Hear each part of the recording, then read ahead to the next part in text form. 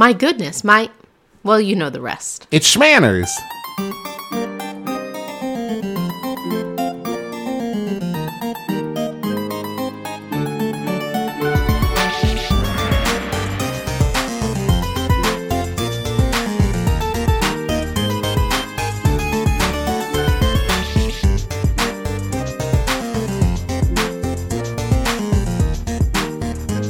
Hello, Internet. I'm your husband host, Travis McElroy. And I'm your wife host, Teresa McElroy. And you're listening to Schmanners. It's extraordinary etiquette. For ordinary occasions. Hello, my dove. Hello, dear. Happy St. Patrick's Day. Happy St. Patrick's Day to you as well. I mean, that's assuming that I got it edited in time. We'll see. Probably I have fine. faith in you. Hey, thank you. So, St. Patrick's Day. If you haven't already, go back. We did a whole episode last year all about St. Patrick's Day. The actual history of it, how to celebrate it, and not just wear offensive t-shirts and get drunk, but how, like, what it actually is meant to celebrate, the whole history behind it. And this year we wanted to do another kind of related. I wanted to do something similarly festive. Okay, and so you know, we'll talk about it enough as we go through it. We're talking about the Guinness family. Yeah, specifically. I'm going to give a little bit of background about Arthur Guinness, who founded the clan and the brewery. But specifically, I wanted to talk about the Golden Guinness Girls. I'm sorry. One more time? The Golden Guinness Girls. Thank you for being a friend. Keep going. Down. What? What? Oh, am I supposed to sing with you? No, I'm going to sing. I'm going to underscore. this background? Oh, all right. Well, so the Golden Guinness Girls. For a long time, I thought the words were "you're a pal and a comfort on," and I didn't know what it meant. But I was like, "Okay, cool." But you stopped my background music. Well, that's all the words I know. Oh boy. This is going to be a great episode. It's going to be real good. We're very tired. It's late at night on a Thursday. Late at night. It's 10 p.m. Well, when you get up at 7 a.m. and you've gotten up several times during the night, then it is pretty late in the night. Okay. Okay. Golden Guinness Girls. Focus up. Well, first things first. Arthur Guinness. So, like I said, Arthur Guinness, and there are many Arthurs, by the way. The first Arthur Guinness. You mean mini Arthur? I know there's lots of other people named Arthur in the world. There are lots of Arthur Guinness. Oh no, this is going to be rough. Okay, so there are lots of people named Arthur in the Guinness family. Gotcha. But there was a first one that I'm talking about now. Tell me about him. Okay. So when Art 101. So when he was born, okay, there had always been beer in Ireland, like a duh. But the brewing industry was facing pretty much like a disaster point at this point when he was born, because you could buy an English beer for a lot cheaper than you could buy an Irish beer because there were taxes on the Irish beers. Oh, okay. So they were trying to tax out Irish beer. Right. And also, this was at the tail end of the gin craze. So everybody was getting drunk on gin instead of beer because it just wasn't in fashion. So when are we talking? When was Arthur Guinness the first? When was he born?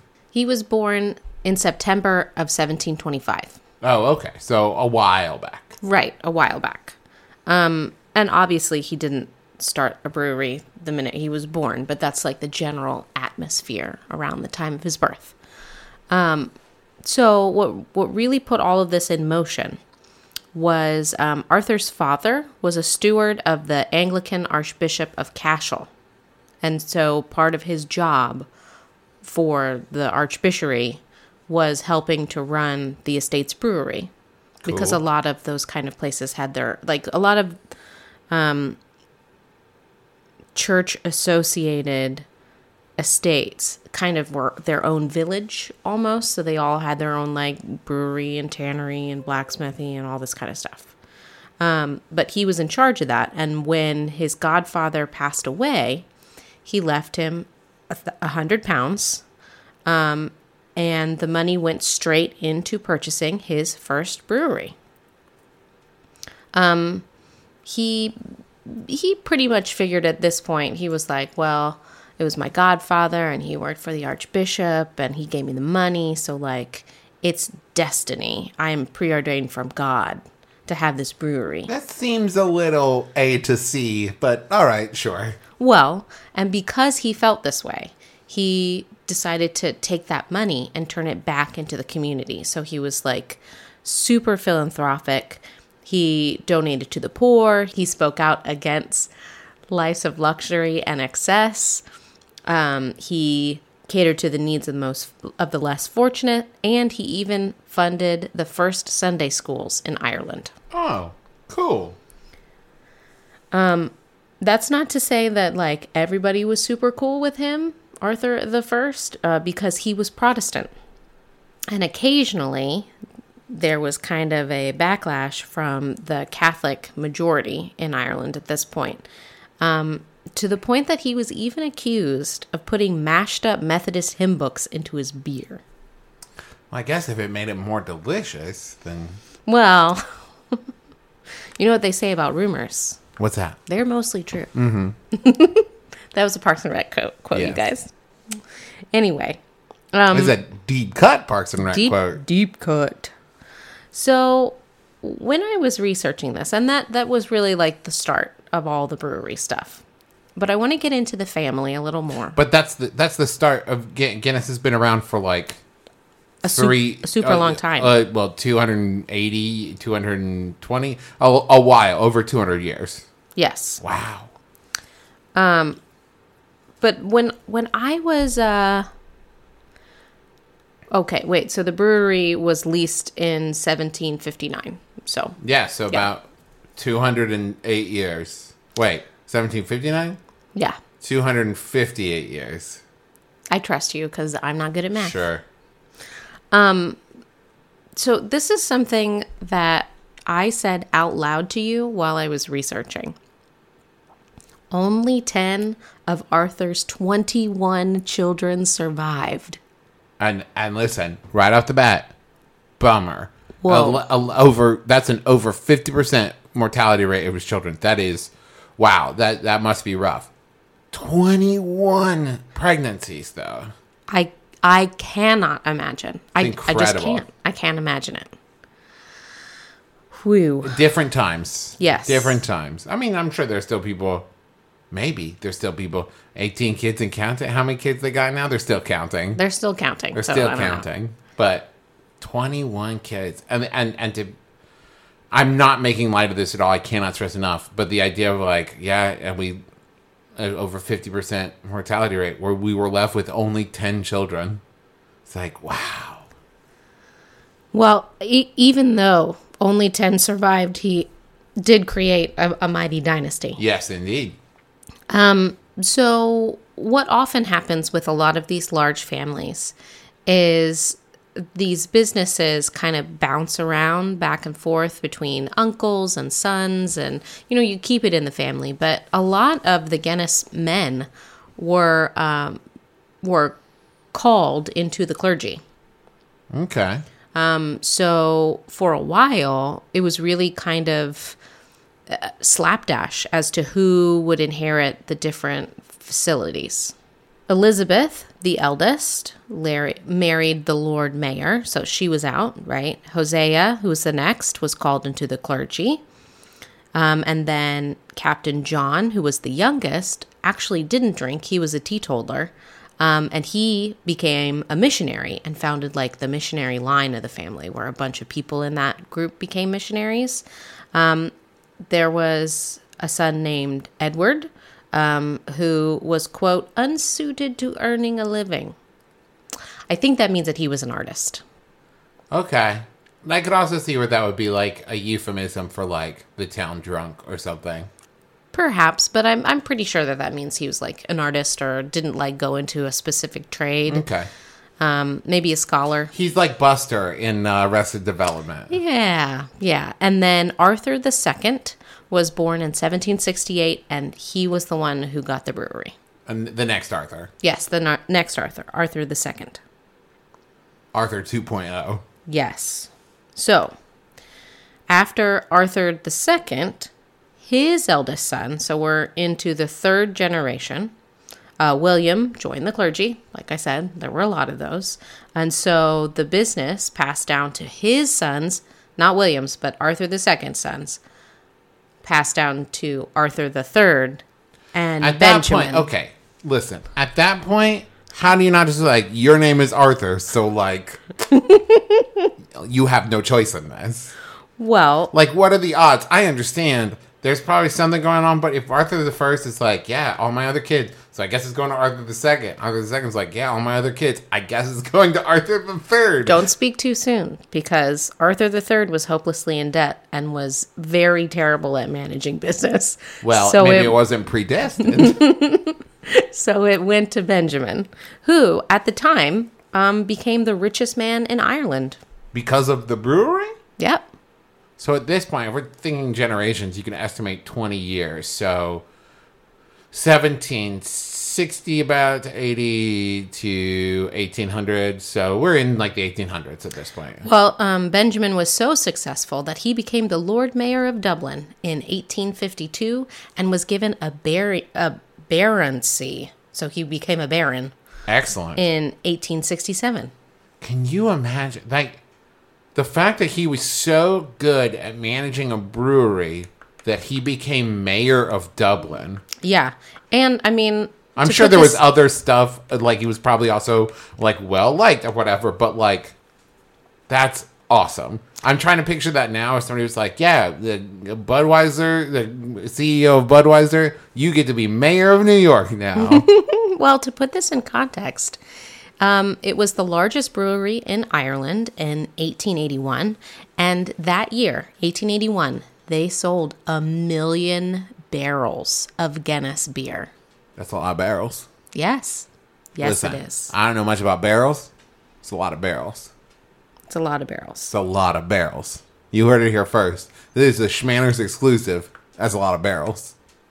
As a side note, because it was very schmannerly to be a Guinness, in 1905, they had a very prominent visitor, the Prince of Wales, who would later become King George V, visited their house there, and he found it amazing.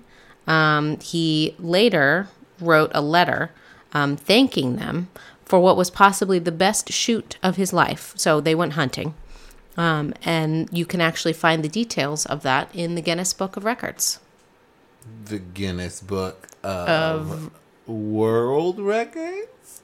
No, that comes later. We'll talk about that later. We'll talk about that later. Well, it's fine. Okay. So it was at this point. So we have Arthur. We have Arthur 1. We've got Arthur 2, son of Arthur. We have Arthur 3, the Arthening. This is the Arthur that has the golden Guinness girls. This is Arthur 4, Arthur 3D, Arthur 4, Return of Arthur. I think this is Arthur 4. Okay. So now it would be I didn't spelled, make a family tree. But it would be like ARTH4R. Right? If we were doing it like a Fast and the Furious movie. Well, Arthur 4, Arthur Strikes Back. Shouldn't it be at the R? A4. THERUR? Maybe. Okay, so he's got the Golden Guinness girls. Let's focus on that. So these are his 3 daughters. And they are Eileen, Ona. I'm not quite sure how to pronounce that. How's it spelled? Oonagh. Yeah, Una, something like that. And Maureen. But I want to talk about Eileen. Okay. She married Hon Brinsley Sheridan Plunkett. Wow, name kind of fell there at the end, huh? Hon a little Brinsley Sheridan Plunkett. Nothing wrong with the name Plunkett. It's just a different onomatopoetic sound. But the thing is, they were so fabulously wealthy. And she was like 100% socialite. You have to be wealthy to afford that much name. I think so. And she actually managed to burn through her entire fortune by the time she was 70. I know. It is said that she decided that's how long she would live. And when she went on to live to be 94, she was horrified. Wow. She's like, I'll probably only live to 70. I won't need this money anyway. How do you... I guess at that time, early 1900s, this would have been, yeah? They came of age in the 1920s. So there wasn't like...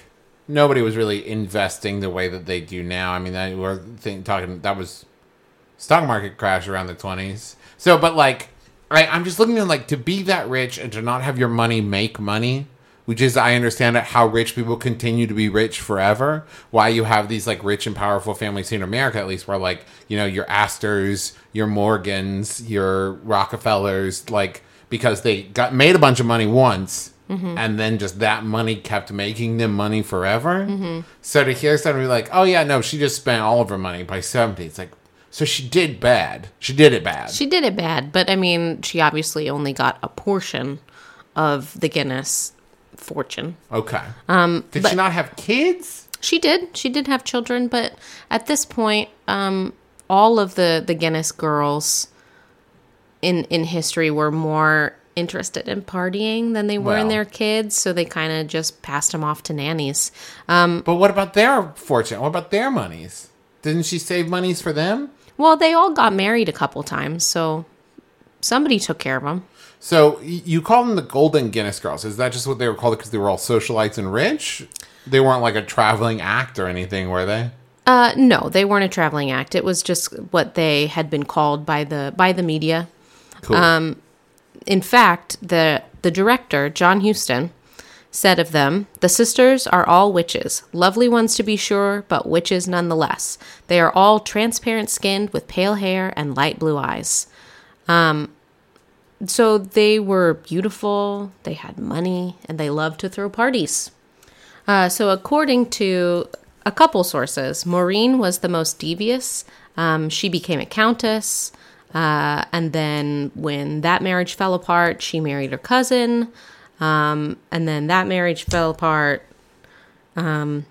She said that she would dress up as a drunken servant and do a stage Irish accent, collecting trick objects, including phallic symbols for her nose and glasses with holes in them and fake cheese. So she was walking joke shop comedian lady. Hold on. Did you maybe possibly leave out a page of notes? So you had this socialite woman who was the most devious, beautiful. Maureen, that was transparent skin, beautiful, blue eyes, beautiful. And also, she would dress up like a drunk servant and wear joke glasses and phallic objects and fake cheese. Yes. That's Maureen. Eileen had her own nightclub in the basement of her castle. She has speakeasy. And she hated when her guests went to bed before 5 a.m. I know. She would Even in her 70s? Because at that point, Eileen, I mean, I'm in my 30s and I can't make it past 11. Her jokes included bowls of plastic vomit at the supper table. Get out of town. And she would often put dummies in her guest bed. No. Why were they such tricksters? Well, because they can. They have lots of money. What else? Oh, it seems that at least one of the girls had a kind of maternal instinct. Una is regarded as the maternal one. She raised her own children. She adopted several children from Mexico. She sometimes raised her son Tara's children and even Eileen and Maureen's children. I see. She was the designated mom. I think so. Okay. One last thing about Maureen.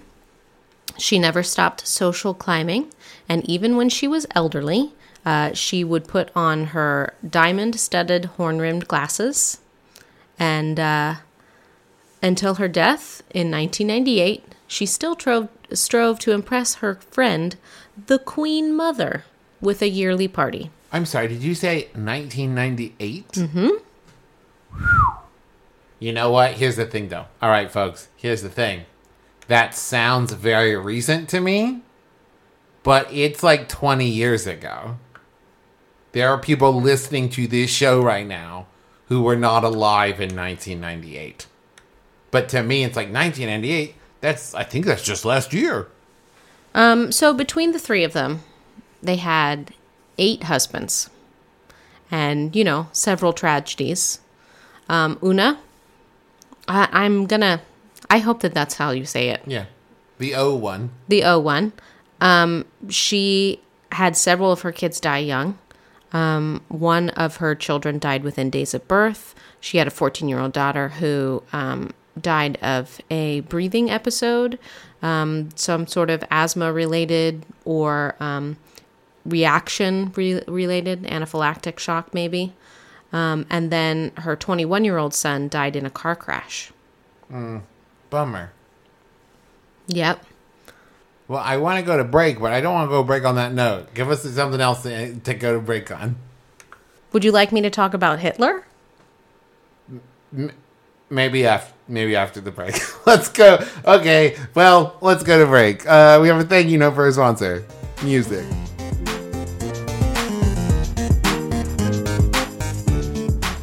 Shemanners is sponsored this week by Try the World Pantry.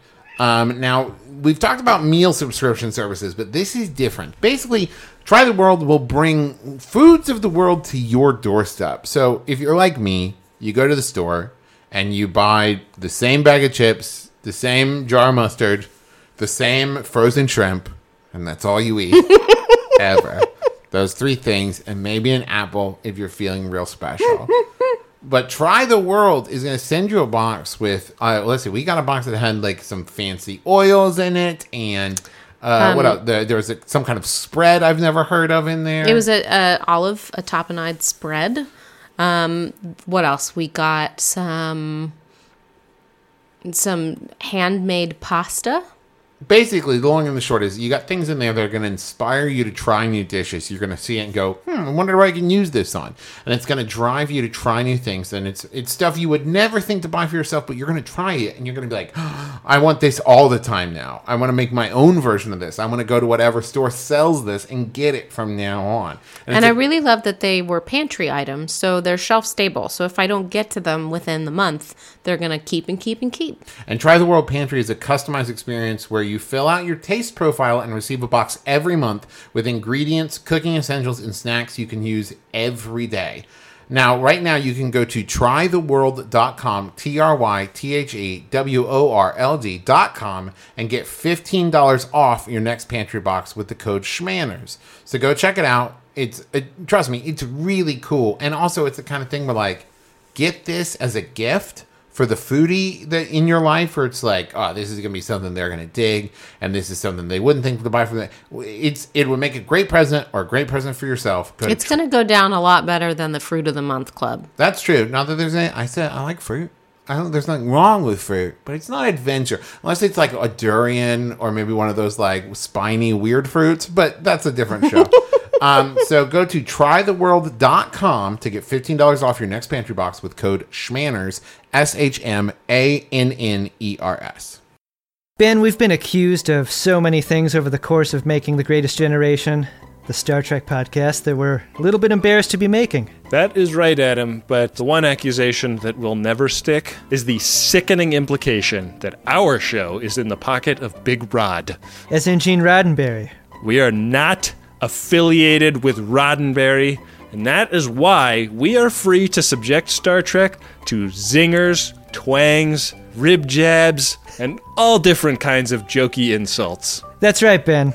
The Greatest Generation is the people's Star Trek podcast, and Big Rod only wishes we were their puppet. No puppet! No puppet. If you want the untainted opinions of 2 guys who suffer pangs of shame every time they weigh in on Star Trek in this weirdly public forum, go to MaximumFun.org or search for The Greatest Generation in your podcatcher. We are so excited. It's only a couple more days till the start of the Max Fun Drive. Max Fun Drive is coming up, and we're working hard on some of the best episodes of the year. Yes, I am. I am working on it. You hear that. We have a special episode, and we recorded a special bonus episode. Yeah. That was, I'm not going to lie, super fun. So here's the thing. I've got some copy here to read, but you know what? I'm not going to read it. Because this is, no joke, my 7th Max Fun Drive. And at this point, I have very strong feelings on it. And I'm a big fan. Let me guess. You love it. I love Max Fun Drive. Basically, if you've never been a part of Max Fun during Max Fun Drive, which is possible, we've seen a lot of growth this year. It's possible that you're listening to this and you're like, wait, Max Fun Drive? Basically, I'll give you the long and the short of it. Max Fun is a donor-supported network, which means that the listeners like you, make it possible for us to make these shows. And every year, for 2 weeks, we give you the opportunity to support the network and get rewarded for it. Maybe you're already a donor. Well, you can upgrade your donation and get rewards from it. Maybe you're not a donor, but you're looking to become one. You can become a donor and get rewards. But I'll tell you the best part. The best part, Teresa. Do you know what it is? It is the bonus content. It's the bonus content. Every year, the hosts of the Max Fun shows record a bonus episode or bonus whatever for donors to enjoy. And the best part is you not only get this year's episodes, you get all the past episodes as well. It's something like 3 days worth of content. And that starts on March 20th, and it runs for just 2 weeks. And you won't want to miss it, because not only do we have all those rewards and everything, people are also going to be recording their most like jam-packed, amazing shows of the year. Maybe it's special guests, maybe it's special topics, whatever. It's incredible. And there's Max Fun Drive meetup days where you can go to places near you to meet other Max Fun listeners. There's going to be, I don't know, I'm probably going to do some like live stream Q&As. Well, I've decided that this year I am going to man the Twitter handle, the Twitter account for Schmanners. And I am going to do some kind of like live ask and answer sessions. Perfect. So I will let you guys know, follow our Twitter, Schmanners Cast. And I'll let you know when I'm available to take questions. But I'm also going to endeavor to thank every single person who tweets at me saying that they donated or upped their donation level. So that starts March 20th, runs for 2 weeks. Keep an eye on MaximumFun.org. And on our show, we can't wait. I'm so excited.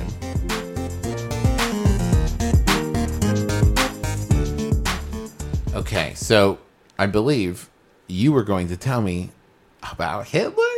Yes. Okay. Well, just to ease you a little bit, Hitler did not become part of the Guinness family. Cool. I would have been surprised if that was where you took it. That would have been a huge twist.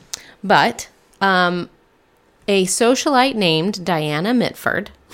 I thought you were named Diana Hitler. No relation. No. Married a descendant of Arthur Guinness, his one of his descendants, Brian Guinness. So they had a couple children, but their story goes, when they got married, they invited Adolf Hitler to the party. Diana and her sister Unity had a close friendship with Hitler, and Diana defended Hitler till the day that she died, saying that the man I knew could not have done all that. Perhaps he went a little mad. Okay. She wasn't talking about a different Hitler? No, I We don't. invited Steve Hitler. He was a lovely... Who? Adolf? No. I don't think. Probably the same Hitler. To make it even more complicated, Diana was also related to Winston Churchill. Whoa, that is a twist. His wife was her father's cousin. So, through marriage, there was a familial link between Winston Churchill and Adolf Hitler. No. Oh. No. Because they were just friends with Hitler. That's way worse than friends with benefits. And by familial, you mean like related by marriage. Yes. No. Because no. Okay. Diana was married to Brian, and they were friends with Hitler. But Diana was also related to Churchill. You could make a soap opera out of this. Somebody for listening, make Friends with Hitler a soap opera. I will watch it. I'm fascinated. I realize now, before we get to the world records, which you mentioned, I realized something. We haven't talked about Guinness. The beer? The beer. So here's what I'm going to do. I've pulled up the Wikipedia page. Oh, boy. And I'm going to read... the first two paragraphs, but I'm going to do it in my best voiceover voice. Guinness is an Irish dry stout that originated in the brewery of Arthur Guinness at St. James's Gate Brewery in the capital city of Dublin, Ireland. Guinness, produced by the Diageo Beverage Company, is one of the most successful beer brands worldwide. It is brewed in almost 50 countries and is available in over 120. Annual sales total of Guinness in 2011 was 850 million liters. That's 220 million U.S. gallons. Guinness features a burnt flavor that is derived from roasted, unmalted barley, although this is a relatively modern development, not becoming part of the grist until the mid-20th century. For many years, a portion of aged brew was blended with freshly brewed beer to give a sharp, lactic flavor. Although Guinness's palate still features a characteristic tang, the company has refused to confirm whether this type of blending still occurs. The draft beer's thick, creamy head comes from mixing the beer with nitrogen and carbon dioxide when poured. It is popular with the Irish, both in Ireland and abroad. In spite of declining consumption since 2001, it is still the best-selling alcoholic drink in Ireland, where Guinness and Company Brewery makes almost €2 billion worth of the beverage annually. Well, great. There's that. I'm also a personal big fan of Guinness. What I really like, if I may, just for expound for a moment of why I like Guinness. Guinness, even of stouts, really feels like you're committing to something. Like a Guinness is, I've heard it compared to bread in a glass. I have also heard that. I wasn't sure if that was related to caloric content or thickness or carbo loading. I mean, a little bit of both. It's both high in calories, very dense beer, but you also only usually ever need one of them. I have very rarely ever finished one Guinness and thought, yes, please, 3 more. The first time I ever had Guinness, I remember I was not the seasoned adult I am now as far as consuming different types of beverages. And my first sip, I thought it tasted like burned charcoal. Wow. Now I enjoy it quite a bit. Yes, I think it's a lovely, creamy, wonderful beer for those of you who like to imbibe alcoholic drinks. And if you don't, I don't know, root beer float is, I think, maybe the closest I can come as far as consistency. Is that, like, it's very creamy, it's very rich, but with a little bubble. You've actually made us Guinness floats before. Guinness floats are delicious. If you're looking for just kind of a special sweet treat this St. Patrick's Day, Guinness with a scoop of ice cream goes down smooth. It's delicious. Would you recommend vanilla or chocolate ice cream? I would go with vanilla myself because I like contrast, and I think that Guinness is kind of like a chocolatey, and you add in like the white creamy vanilla, and I think that balances out. Here we are. Are you hungry again? Okay. For those of you who haven't listened to our bonus episode yet, we get very hungry in our bonus episode. We actually had to stop 3/4 of the way through the bonus episode and eat dinner. But my superpower is I'm always hungry. That's my secret. I'm always hungry. But I like it too, and I know that I'm a very big proponent of not letting St. Patrick's Day just be known as like a drunken, get wasted holiday. And so what I really like about Guinness is it's not like taking shots. It's a beer that takes you a while to drink. Well, I like what you said. It's a commitment. It's a commitment. It's a thing that you do while you sit around. You know what I mean? It's not nobody drinks Guinness to get drunk. At least I don't know them. You know what I mean? It's not the drink you drink when it's like, all right, I got 20 minutes. It's like, it's the thing you do when it's like, it's a cold, rainy day, and we're going to sit around and talk about old times and sip on a Guinness. I'm just a big fan. I need to get some of those, oh my goodness, my Guinness posters. Okay, so we've talked about the family, the socialites, and the beer. Now let's talk about the Book of Records. World records. Well, it didn't start out as world records. What happened was, in 1951, a man named Sir Hugh Beaver, who was the managing director of Guinness Breweries, went on a shooting excursion and missed a shot at a bird called a golden plover. Okay. Sir Beaver missed a golden plover. I'm with you so far.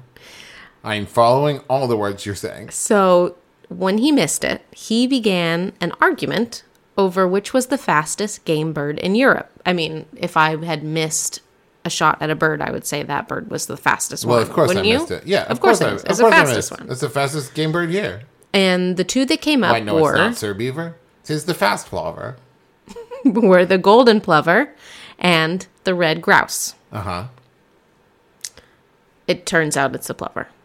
You did it. But that evening, when he was staying at Castlebridge House, he realized it was impossible to confirm in his reference books whether or not the golden plover was Europe's fastest game bird. So, knowing that there must be more questions debated nightly in pubs throughout Ireland and abroad, and there was no book in the world which could settle them, he decided that a book supplying the answers to this sort of question might prove successful. I want to say, I think that Sir Hugh Beaver does not get enough credit for this. Because every time I've ever heard the fact that the Guinness Book of World Records is actually the same Guinness as Guinness beer, people always seem to say, like, well, yeah, of course, it makes total sense. Because, like, when you're sitting around having, like, a bar argument or a bargument, that, like, you want to determine, and so it makes total sense that you would have, like, a beer and a book. It doesn't make total sense. It's a genius move. That's the thing, is, like, when you actually think about it, I've got it. The perfect companion to my beer, a book of facts. Like, no, it is not that obvious. He is a genius. Well, so it really became reality when a Guinness employee, Christopher Chataway, recommended his university friends, Norris and Ross Midwitter, perhaps? Sure. Who had been running a fact-finding agency in London. So once the twin brothers were commissioned to compile what would soon become the Guinness Book of Records in 1954, that year, 1,000 copies were printed and given away. I mean, that's pretty awesome for like a tiny record book that like 3 guys put together. That's amazing. I have just looked up, whenever you're ready, some weird world records from Guinness that I can share with you real quick. Okay, well, I just want to say that the book has gone on to become a world record breaker itself, with sales of more than 100 million copies in 100 different countries and 37 languages. So it is the world's best-selling copyright book ever. So it is within its own book. Yes. Holding the record. Excellent. The book holds the record for the most books. In 1988, Blackie becomes the wealthiest cat when its owner dies and leaves it $12.5 million. Whoa. Suresh Wakim of Sri Lanka takes the longest escalator ride, which was 140 miles long, at the Westfield Shopping Centre in Burwood, New South Wales, Australia. That was 1998. So you probably just like kept getting on and off, right? Because I don't think there's one escalator that goes from, maybe he walked in place for 104. I don't know. I think he probably went up and then down and then up and then down on a set of escalators.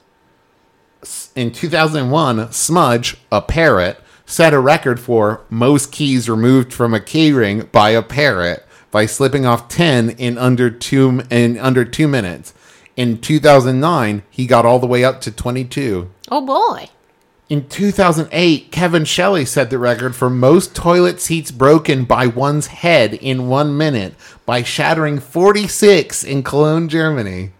Can you imagine being the person who worked really hard to shatter 45? He did how many? Oh my goodness. Well, the great thing about this kind of a book is that all you have to do is find a record that nobody has broken yet, make up something and do it yourself and you can get in the book. Perhaps like in 2014 when Ranmaru, an Australian Labradoodle, boasted the longest eyelashes on a dog at 6.69 inches. Wow. It's pretty long. Well, okay. So here are a couple of my my arguments about this. It's a thing now. Because so if you're thinking about like longest eyelashes ever on a dog, you can't possibly have measured every dog's eyelashes throughout the history of time. You have the one now that's the longest. Maybe you can say living dog. Well, here's what it is. The very important word is recorded. Which is why record is in there, because it's the longest recorded on a dog. The heaviest set of twins recorded. The most whatever recorded. And that's just implied by records and all of that. Because you're right. But that's how they justify it. Well, this is all the information compiled here. I've always wanted to have a world record, but I've never really wanted to commit it. Maybe I'm the world's laziest person. I bet I could be lazier. We're going to have a lazy off. Noon by the big tree out front. All right. This has degenerated quite quickly. If you show up for a lazy off, don't you immediately lose? Oh. Thank you. Touche, sir. Thank you. All right. This is the silliest argument ever. All right. We can't stop. We finished because I'm tired. All right. We're going to go to bed. Just a reminder, Max Fun Drive coming up on March 20th, runs for 2 weeks. Please support the shows that you love. We really appreciate it. It means a lot to us. You can follow us on Twitter. We're at SchMannersCast, SHMANNERS. Cast. I spell it out every time because there's no C. Well, there's a C in cast, but there's no C in Schmanners. And I only bring that up because I don't want people to miss out on like the tweets and the Facebook, especially the Facebook group, because every week when we have a topic, not like Guinness, but a topic where questions make sense, we'll put it in the Facebook group and give you a chance to ask for advice on stuff. And we don't want you to miss out on that. Let's see what else. Check out all the other shows on Max Fun. I'm a huge fan of all of them.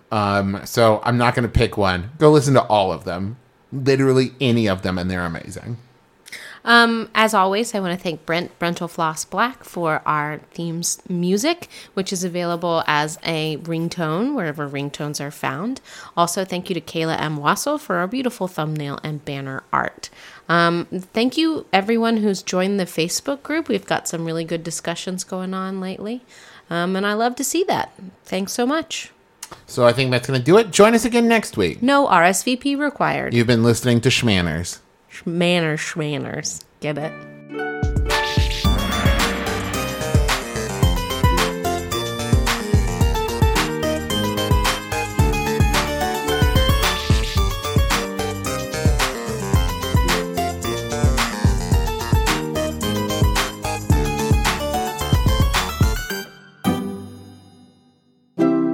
MaximumFun.org. Comedy and culture. Artist owned. Listener supported.